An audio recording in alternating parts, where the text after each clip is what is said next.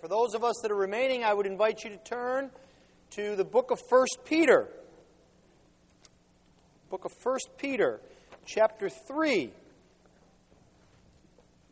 Hear now the very word of God that is sufficient, authoritative, and completely without error. 1 Peter, chapter 3, beginning at verse 13. Now, who is there to harm you if you are zealous for what is good? But even if you should suffer for righteousness' sake, you will be blessed. Have no fear of them, nor be troubled. But in your hearts regard Christ the Lord as holy, always being prepared to make a defense to anyone who asks you for a reason for the hope that is in you. Yet do it with gentleness and respect, having a good conscience, so that when you are slandered, those who revile your good behavior in Christ may be put to shame. For it is better to suffer for doing good, if that should be God's will, than for doing evil. Let us pray. Heavenly Father, we thank you for this, your word. We pray, Lord, that you would open it up to our hearts and our minds. We ask this in Jesus' name. Amen. You know the feeling when something big's about to happen or something you feel unprepared for. That where your tongue gets dry. Your palms start to sweat a little bit. Maybe it's the first time you got up and did public speaking. Maybe it's before you had to take a big exam.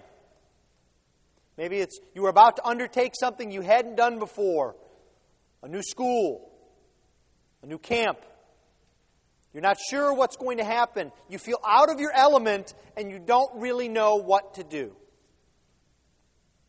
Well, what I've just described is also oftentimes, isn't it, for most Christians, myself included, the experience we can have when we have opportunities to testify to the Lord's goodness in our lives. When we have opportunities to give witness to the gospel. We're not sure we have all the right answers. We're not sure we're going to say it the right way, and the palms sweat, and the throat gets scratchy. It's especially true this time of year, isn't it? Because you're much more likely to have someone just walk up to you out of the blue and mention something about God or something about Jesus, just simply because it's related to the season of the year. And maybe you felt this week, last week, that pit in the bottom of your stomach, that sweating of the palms, not sure if you can give the right answer for what God has done to a world, for you and for His people. This is a real life problem, and Peter understands it. It was a real life problem here with his flock in Pontus, Galatia, Cappadocia. And so Peter tells his flock, and he tells us, what is involved with when we have opportunities to testify to the Lord's goodness. He wants to tell us how to give a good answer, and a good answer that involves both words and deeds. It's something that should be built into the life of a Christian, not something you trot out every end of December or every end of March, beginning of April. It's something that's built into the life of a Christian. You see, what Peter says is there should be certain characteristics about you that you should cultivate that will help you to testify. He gives us 3 pairs here. The first is, he says to us, be confident and don't worry. Be confident and don't worry. The second thing he says is, have faith and don't be afraid. And the third thing he says is, give an answer and don't be ashamed. So we're called to be confident, to have faith, and to have an answer. And to reject worry, fear, and shame. That's Peter's call to us here this morning. So let us then take a look at the beginning of verse 13, where Peter says, now who is there to harm you if you are zealous for what is good? Peter begins by telling us to be confident. To be confident and do not worry. And that confidence comes from a confidence in the Lord. It's not just something we pretend to have, like whistling in the dark. You've probably done that, haven't you? You try and trick yourself out of being afraid, or trick yourself out of worry by thinking about other things. But Peter doesn't say that. He says, have confidence in the Lord. He says, who could possibly harm you if you're doing good? Now remember, there's a context for this. We looked at it last week in verses 8 through 12. And that context is real suffering. You remember we talked about how very uncomfortable it is when someone else does evil to us? What are we called to do? To do good. Blessing. Not evil in return. When someone says bad things about us, very strong word here, reviling us. What are we called to do? It's not to do one-upsmanship. It's in turn to bless. You see, Peter is now explaining what it means to do good. If you are doing good, if you are following the Lord, you can have confidence because no one can harm you. If you are doing what God has commanded in this passage just before where we're looking at, then the Lord goes before you and no one can harm you. You see, Peter is reminding us of something that we can often forget. And that is that God is the real judge. We forget that at times. We think of all the intermediate judges and opinions and things that are going on. And we forget that God is the final judge and that He has delivered us, not just from temporal difficulties, but He has finally delivered us. That we will be in glory with Him, that we will live as the Lord Jesus Christ lives. This is a reminder we need that God is the one who looks out for us. That in Christ, the believer will be vindicated at the final day. So we have no need to worry. We can have confidence in the Lord and His judgment. But this confidence comes in the face of suffering. You see, this confidence doesn't come in a vacuum. It comes in the face of suffering. Peter acknowledges that suffering does happen. Christian, don't believe what you see on the TV, that if you just have enough faith, your life will be perfect. Suffering is real. It happens. As a matter of fact, we need to reject the devil's notion that when we suffer, God is abandoning us. When we have family troubles, when our marriage isn't what it should be, when our children aren't who they should be, when we're ill, when our job isn't going perfectly. That is not God disowning us. It is God owning us, Hebrews 12 says. It is the work of a father fashioning a son and a daughter after the image of his Son. You must remember that suffering is not your fault. Suffering comes to you not simply because you have made bad choices or because you're lost in some sin. No, suffering comes to us from others as a part of the sinful world that we live in. And this should not surprise us. You've heard the saying many times, the servant is not above his master. Experiencing suffering and having confidence in the Lord in the midst of that suffering makes us more like Jesus. Because isn't that exactly what Jesus did? Peter reminded us of that at the end of chapter 2, didn't he? He said, when he was threatened, he did not threaten in return. When he was reviled, he didn't revile back. But he what? Entrusted himself to the one who judges righteously.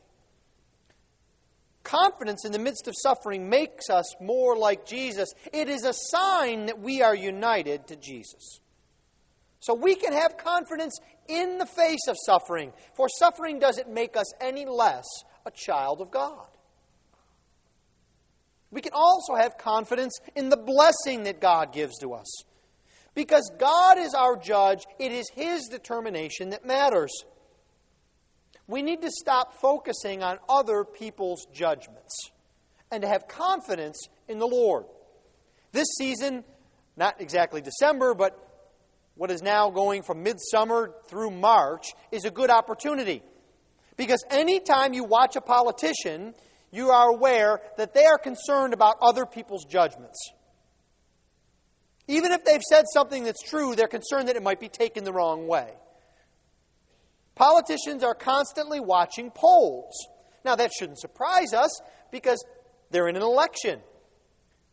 Don't treat the Christian life like an election. At the judgment seat of Christ, Katie will not rise up and vote whether you should go to glory or not.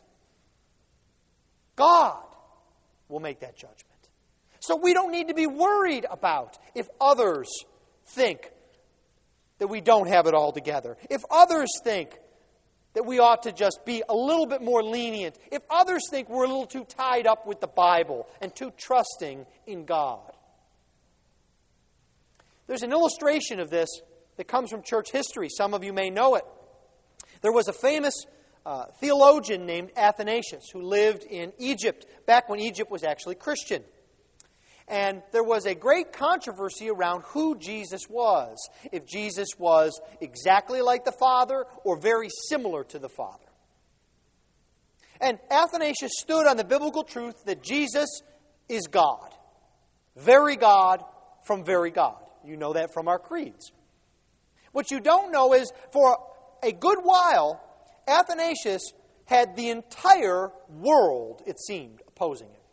So much so that one of the sayings of church history is Athanasius contra mundum, which is Latin for Athanasius against the world. You see, Athanasius didn't care what others thought. He stood on the Scriptures. He stood on the fact that God would vindicate him. This is what we're called to do when others come and question, when others come and ask us of the hope that we have within us. We have confidence in the blessing that will come from God. And that blessing comes in God's way. It may not come in the way that others think it. The blessing that God may have for us is that we forever remain a church of about 130. And it is no less a blessing than if we grew to 10,000. You see, God will do things as He does them. Our effect will be felt as we minister in Houston and in Katy if we have confidence in the Lord. Think about our Lord being born. What did Rome think of Jesus Christ? What did Rome think of Bethlehem? Small backwater town. Little baby born in some little inn in some insignificant part of the empire. That was the world's judgment. But God's judgment was that this was an event that would change the universe. You see, we're called to single-mindedness in confidence in the Lord. We are to be zealous. We're to be zealots for God. We're to have that kind of confidence. That kind of single-mindedness does not allow us to worry. It pushes worry out. It doesn't allow it. But how do we go about cultivating this confidence? How do we push back worry? Well, Peter says we are to have faith and do not fear. Have faith and do not fear. He says, don't be focused on the threats of others around you. He says, have no fear of them, nor be troubled. What Peter says is, where is your focus when you have opportunities to speak to others of Jesus Christ? Is your focus upon others and your fear of them, or is your focus upon the Lord and your fear of Him? It's interesting that this verse is a paraphrase of Isaiah chapter 8 and verse 12, where Peter says, don't have any fear of them and don't be troubled. Peter is constantly taking Old Testament passages and bringing them to our minds. If you have opportunity this afternoon, I encourage you to read Isaiah 8.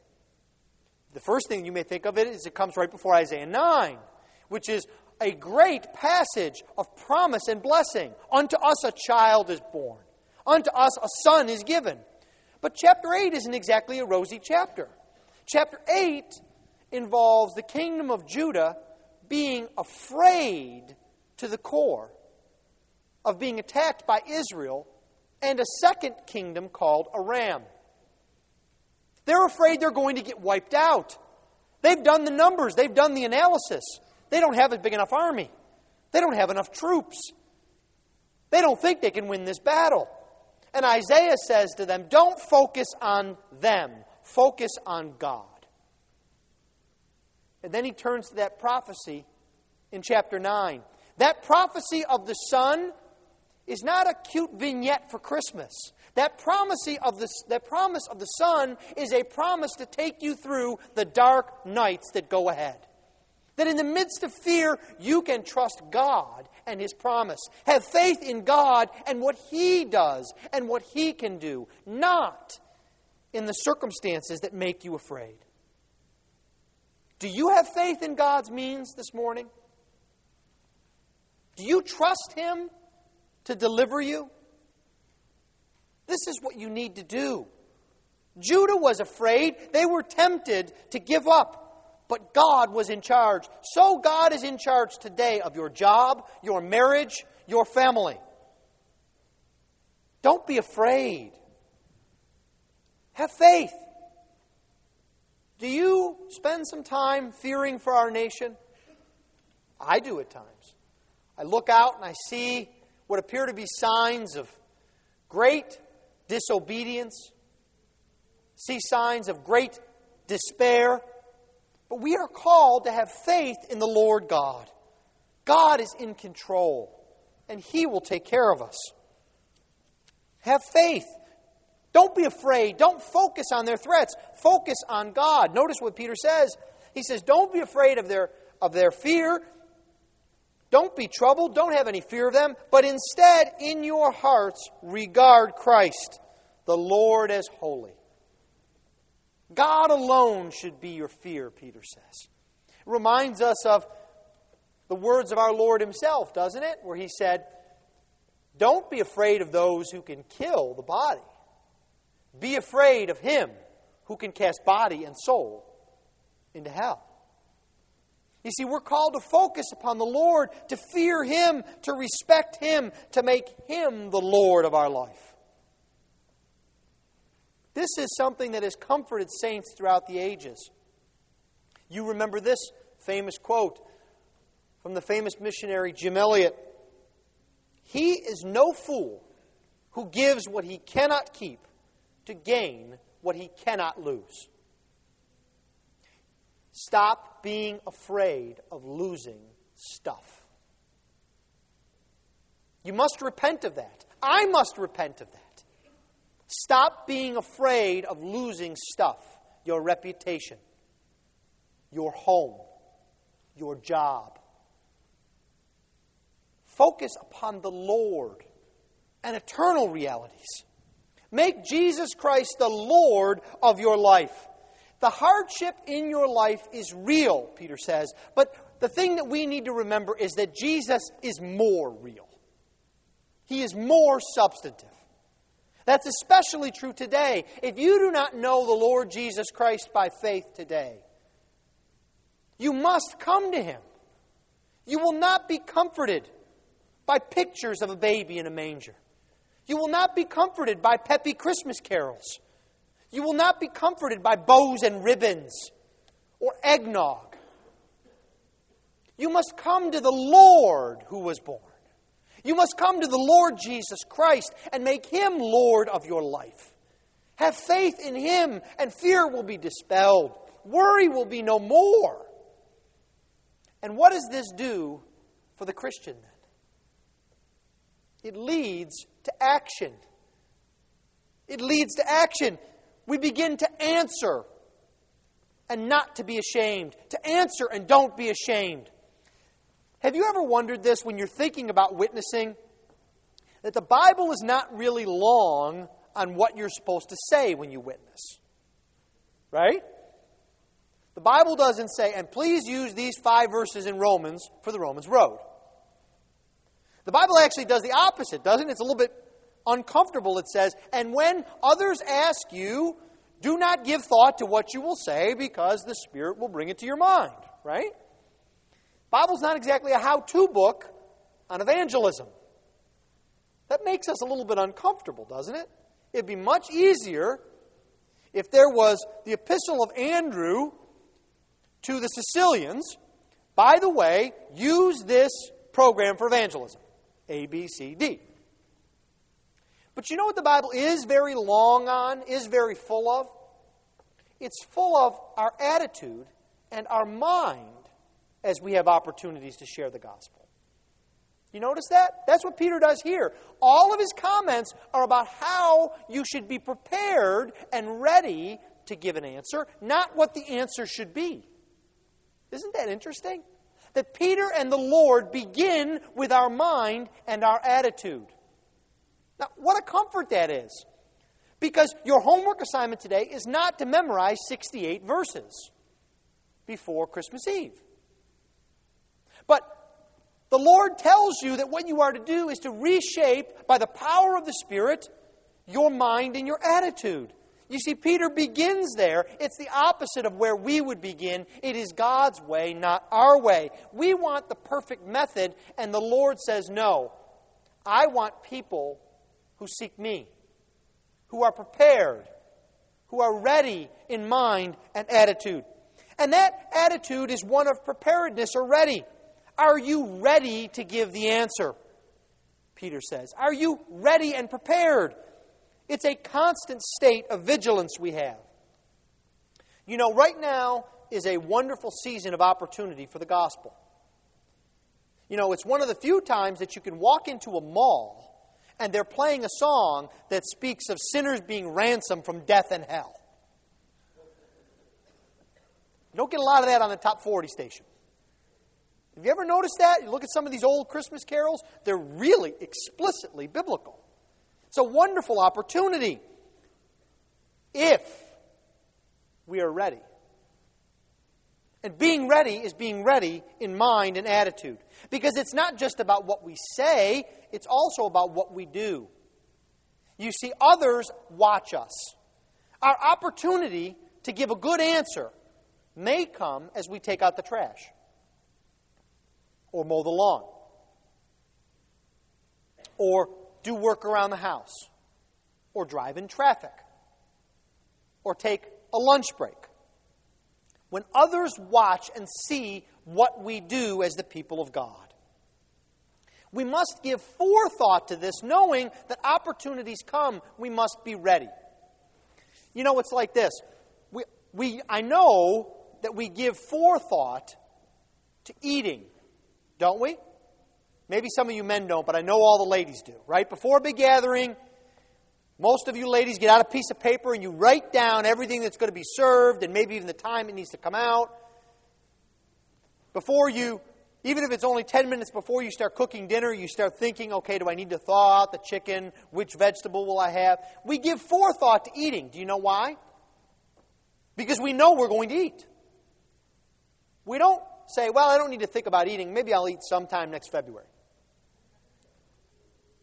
We know we're going to eat tomorrow. We know we're going to eat several times tomorrow. So we give forethought.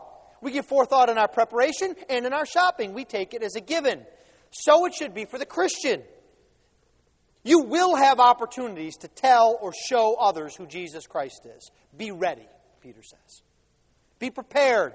Have that attitude in your mind. It will come along. I will bring it about, the Lord says. We might say it's the main reason that He keeps us around. For the building up of His kingdom. For the edifying of the saints. To tell of the gospel. Who are we to be ready for? Well, you need to be ready on the third Thursday of each month when we have official Bring Your Unbeliever to Church night, and we have cards that we pass out so that everyone can tell the gospel. No. We need to be ready, Peter says, when anyone asks us. That means people you like and people you don't like. People who you think are smarter than you. People who you think could use a little bit more semesters in school. People who are young, people who are old, men, women, Americans, foreigners. We need to be ready to give that answer to anyone, Peter says. We need to be prepared in our mind to do that. And this comes from the single-mindedness that we cultivate in our confidence with God. Well, if that's to being ready to giving an answer, then the next question that comes up is, what is the answer? What is the answer? What do I tell others? Peter says, always being prepared to make a defense to anyone who asks you. The word here for defense is in the Greek. It's a word that you all well know, even if you've never learned a word of Greek. It's a word, apology. You just pronounce it with a little bit of a different accent in Greek, apologia. But it's apology. You see, in our day and age, an apology is something between saying you're sorry and an excuse. But that's not what it was in Peter's time. An apology was a formal defense that you made in a law court, saying, this is what is true of me. It was a reasoned defense. It was not off the cuff. It was not emotional. It was something that you would do. And it might cause opposition. If you gave a defense, there was likely to be a prosecutor to say, he's lying. That's not true. That's stupid. Do you feel like that sometimes when you tell others about Jesus? That maybe not in those words, but they're saying, you're lying. You're dumb. Why don't you get with the times? No, we're called to be ready to give that defense. And that defense is about God, not me. Do you notice what he says? Give a defense to anyone who asks you for a reason for the hope that is in you. You see, it's about the hope we have, not about who we are. Oftentimes in America, times of testimony go something like this. Well, I was lost in sin, and I needed to do something. And I called upon the Lord, and then I began to change my ways. And then I did this, and then I did that. Awful lot of I, not too much God.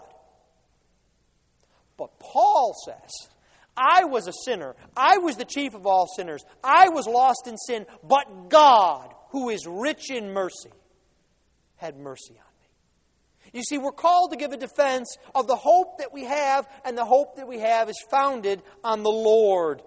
It is a reasonable, understandable hope. You see, it is unbelief that prevents others from having hope. If today you have no hope, if that pit in your stomach never goes away, you must turn to the Lord Jesus Christ. It is only there that hope is found. It is only there that we can have confidence. This is the answer we have, that we have hope because of the Lord. And how do we give this answer?